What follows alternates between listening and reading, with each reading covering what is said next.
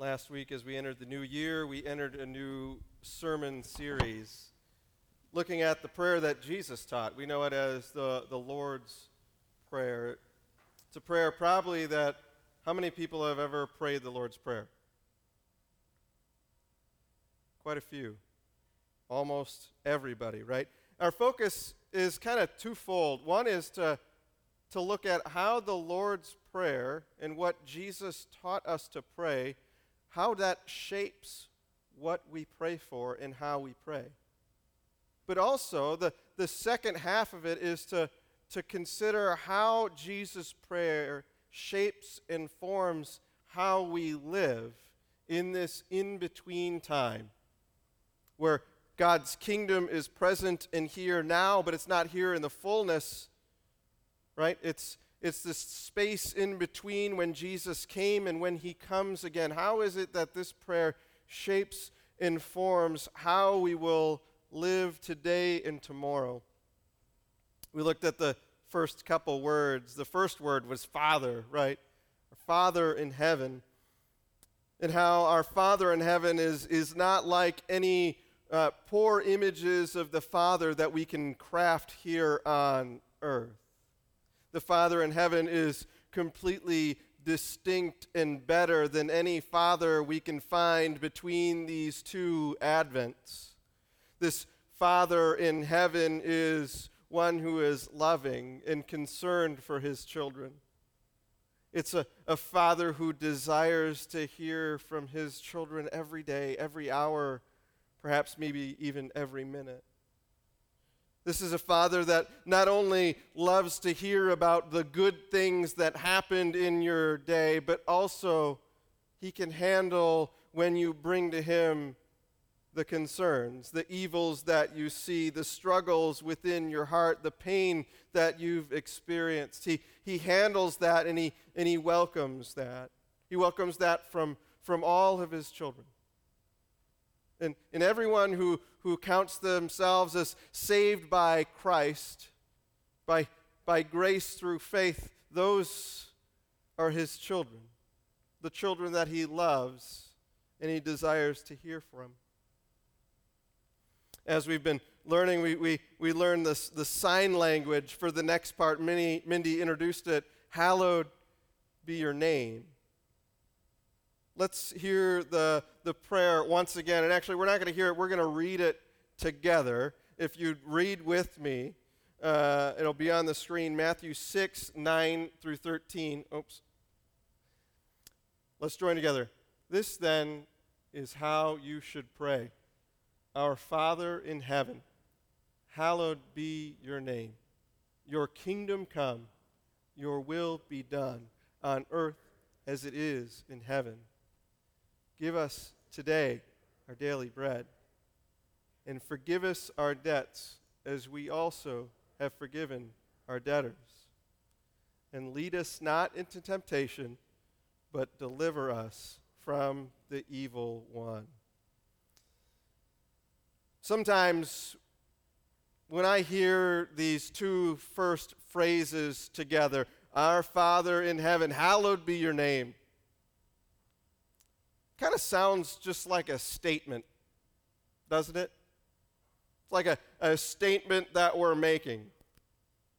Kind of feels like that to me. I don't know if it feels like that to you, but our Father in heaven, you're worthy of glory and honor and praise. Our Father in heaven, you are so amazing and honorable. Our Father in heaven, your name should be revered. There's another prayer that was written probably around a similar time period to when Jesus taught this prayer, and it was a prayer of the Jewish people called the Kaddish. That's a word that means holy. I believe that's an Aramaic word because it was a prayer first written in Hebrew but then used in Aramaic. And that prayer begins this way: exalted and hallowed be his great name in the world which he created according to his will. Sounds like a statement of fact. But though this prayer, Our Father in heaven, hallowed be your name, maybe sounds like a statement of fact. It isn't. It's what you would call a petition. It's the first petition that Jesus begins in his prayer. Petition. I wonder what comes through your mind when you hear the word petition. Perhaps you think of people walking down the street with clipboards. They're going door to door with a petition, trying to get you to sign your name in agreement for this request that is being made of some group of deliberative people. Maybe it's a petition to the government. Or maybe you think of, on Facebook, every now and then comes up a petition in an ad that they want me to digitally sign my name to. Recently I heard this very neighborhood, Princeton Estates, was circulating a petition regarding the property that's on the corner of Kalamazoo and 52nd Street, saying, hey, we really don't want that business to be there. I have no idea whatever happened to that petition. Petitions, we sign them in person or we sign them digitally, and they're just requests.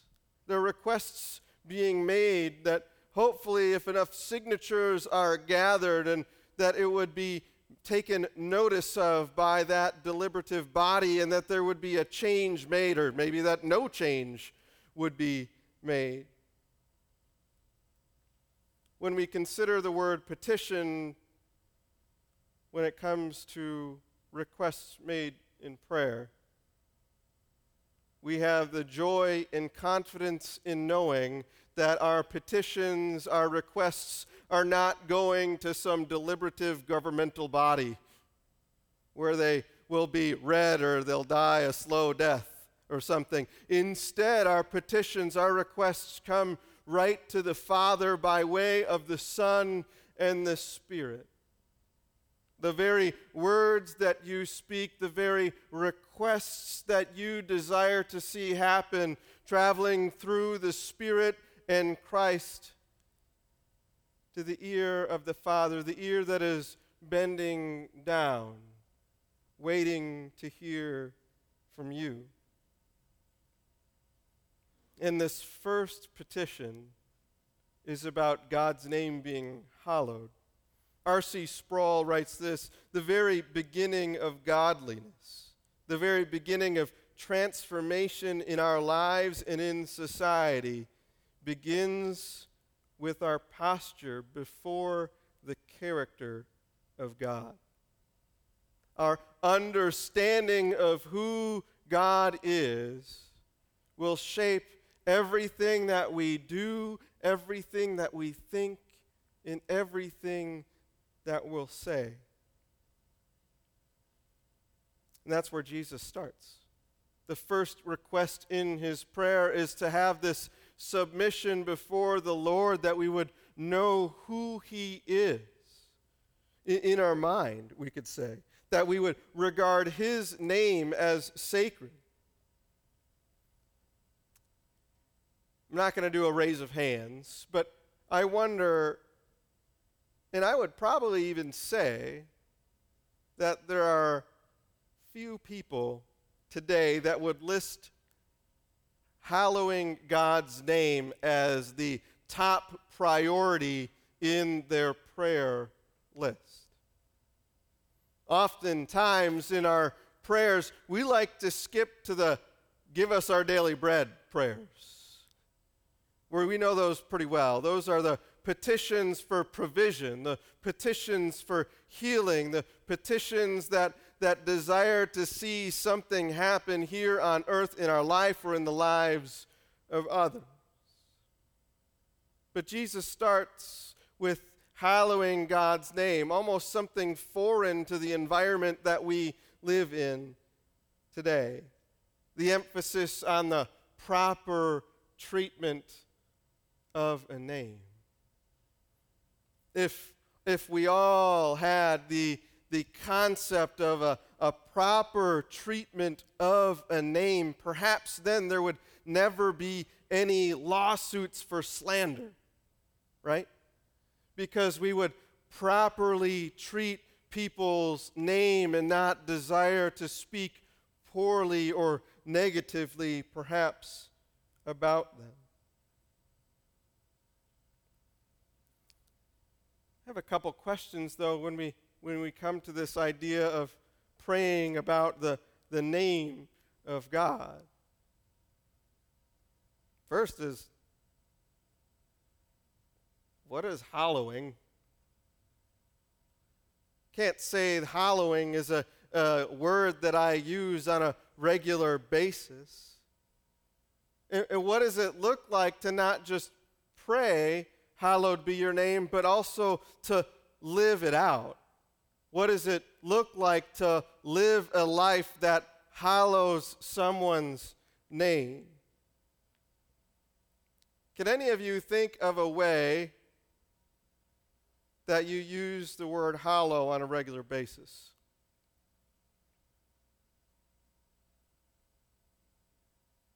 Can any kids think of a holiday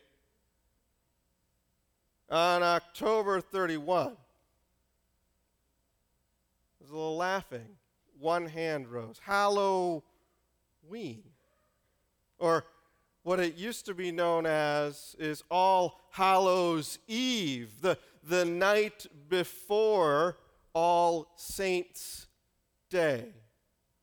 And individuals who celebrated All Saints' Day on November 1 would actually begin the party, so to speak, on the evening before, on All Hallows Eve, October 31. And the whole point of All Saints' Day, or at least one of the points of All Saints' Day, was to honor and remember the saints, the people who have gone before them living a Christ-like life. To set them apart, knowing that they have perhaps gone to heaven, are now holy with Christ, and they are present with Christ. People who are greatly respected. Maybe that's it. We're supposed to respect God, hallow His name, to view His name as something that is awesome, with awe. And with we think of His name with wonder and how gracious He is and what that looks like. We look in amazement at the deep love that is a part of His character and in the holiness that He represents. Hallowing God's name is a prayer that hopes we can understand more fully who God is and what He desires here in this material universe. It's a prayer that we desire to realize how much more other our Father in heaven is than any father we find on earth. God. Someone who is almost completely other. Not almost, I guess He is completely other than anything we can find here on this material universe. I think the first half of the Heidelberg Catechism, the question that we read earlier, gets kind of at this point. Help us to truly know You, to honor, to glorify, and praise You for Your works and for all that shines forth from them. Those characteristics, Your almighty power and wisdom and kindness and justice and mercy and truth. The Catechism doesn't stop there, and I don't think the prayer does either. This isn't just a prayer that God's name is holy in the words that are spoken. It's a prayer that takes the words of our lips and the prayers that we bring up to God and desires that we be planted in them, that we be rooted in them when we live each and every day. What does it look like to follow the Lord your God and hallow his name with your very life? Well, many of the people that Jesus was teaching this prayer to, they took the law seriously. The commandments that God had given them, they took it seriously, and it was a serious thing to be followed. It was not a task that was taken lightly, and for them, when they perhaps heard this hallowed be your name, they stepped beyond just the idea of honoring with the mouth. They kind of already knew about that in a commandment. You shall not misuse the name of the Lord your God, for the Lord will not hold anyone guiltless who misuses his name. That's the third commandment. Third, three fingers. They kind of knew that, and they took God's name seriously, not almost, to the point that they would never actually use his name. God had told them his personal name, but then when they would read Scripture and they'd get to this point where it would say the Lord's name, they wouldn't say it because, well, you wouldn't want to misuse the Lord's name. So instead, they said Adonai, or they would say Lord in the place. That's why when you look through Scripture and you see an all capital Lord, that's actually the Lord's personal name, and we're just inserting that word. Honoring God's name was a really big deal. But Jesus was going beyond just that honoring with our mouths, because his listeners too knew that honoring God was something more than just doing with their very mouths. They honored God with their very life. They honored God with all their heart, with all their soul, and with all their mind, with all their strength, with all of their life.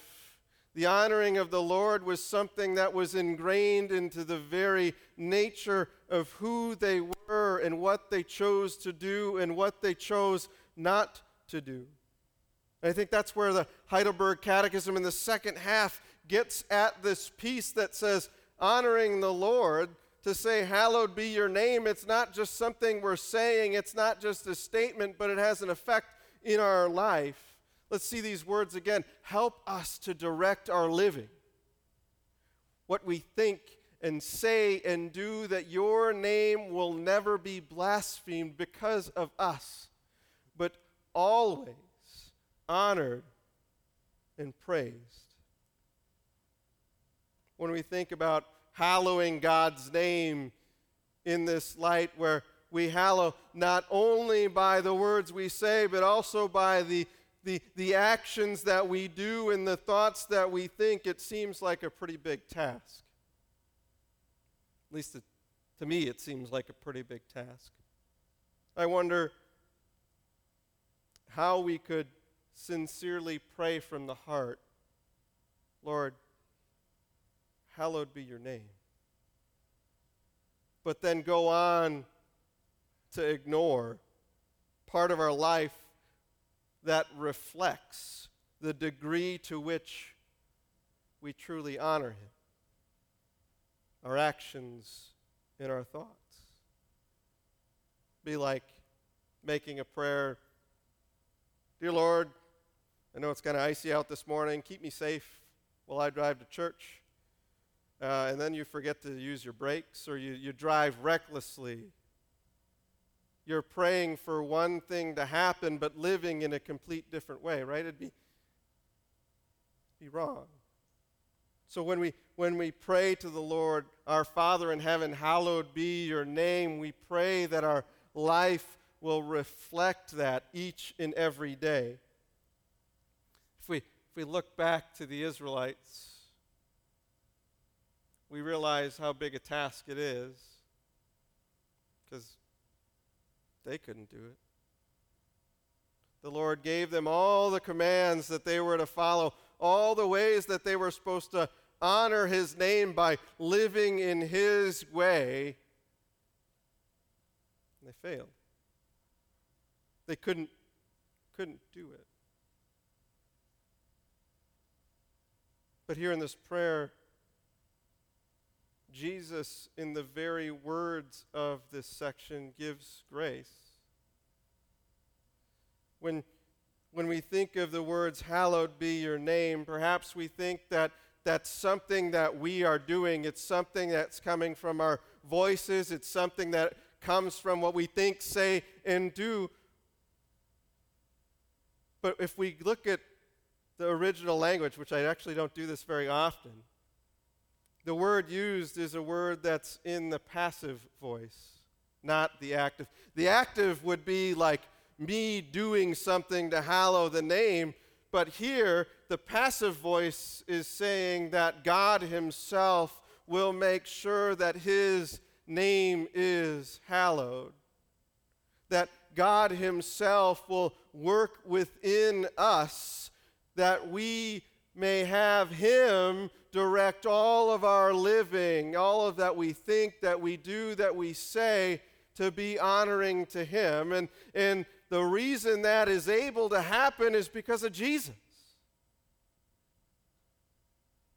He knew we couldn't do this all on our own, so God sent his Son to take our place, to get in this position where we can have the Spirit of God dwelling inside us. So when we pray, Lord, hallowed be your name, it's not empty words that are spewing forth from our mouth, but it's words with the power of the Spirit that will undergird our living so we may truly follow in that way.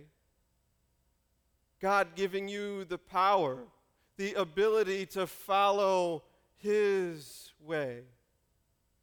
In the grace, when we misstep, when we seem to make a decision that dishonors God rather than honoring him, he picks us back up, forgives us, and said, go on, do it no more. Honoring God through our living. Hallowed be your name. As we live in between these two advents, the advent of his birth and the second advent is of his second coming, we realize that millions of people here on earth are filled with the Spirit and the ability to receive direction from God, that all our living, our thoughts, what we think, what we say, and what we do can be directed in a way that honors him, that would reveal who he is even more, that would work in his creation in a way that would reveal God to all of the people that we meet.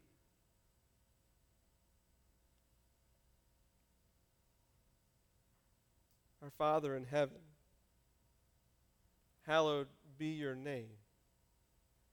It's a call to us to obedience. Obedience to Christ in the living of his commandments. It's a petition that says we will go throughout life with the same characteristics of God. His radical forgiveness, his enduring love, his caring mercy. It's a petition where God turns us into his vessel, taking what we do each hour of the day, bringing it as praise and honor directly back to him. Let's go to the Lord in prayer.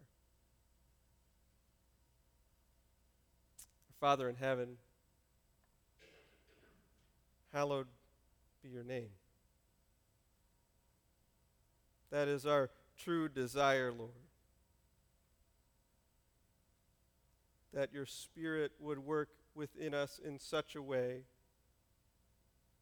and that we ourselves would get out of the way, so to speak, and allow the Spirit to work within us and direct us. That our thoughts, that our actions, that all the things we say, that the tone of our voice even, would be something that reflects how much we honor you and how much you are to be honored and glorified here on earth. It's in Christ's name that we pray. Amen.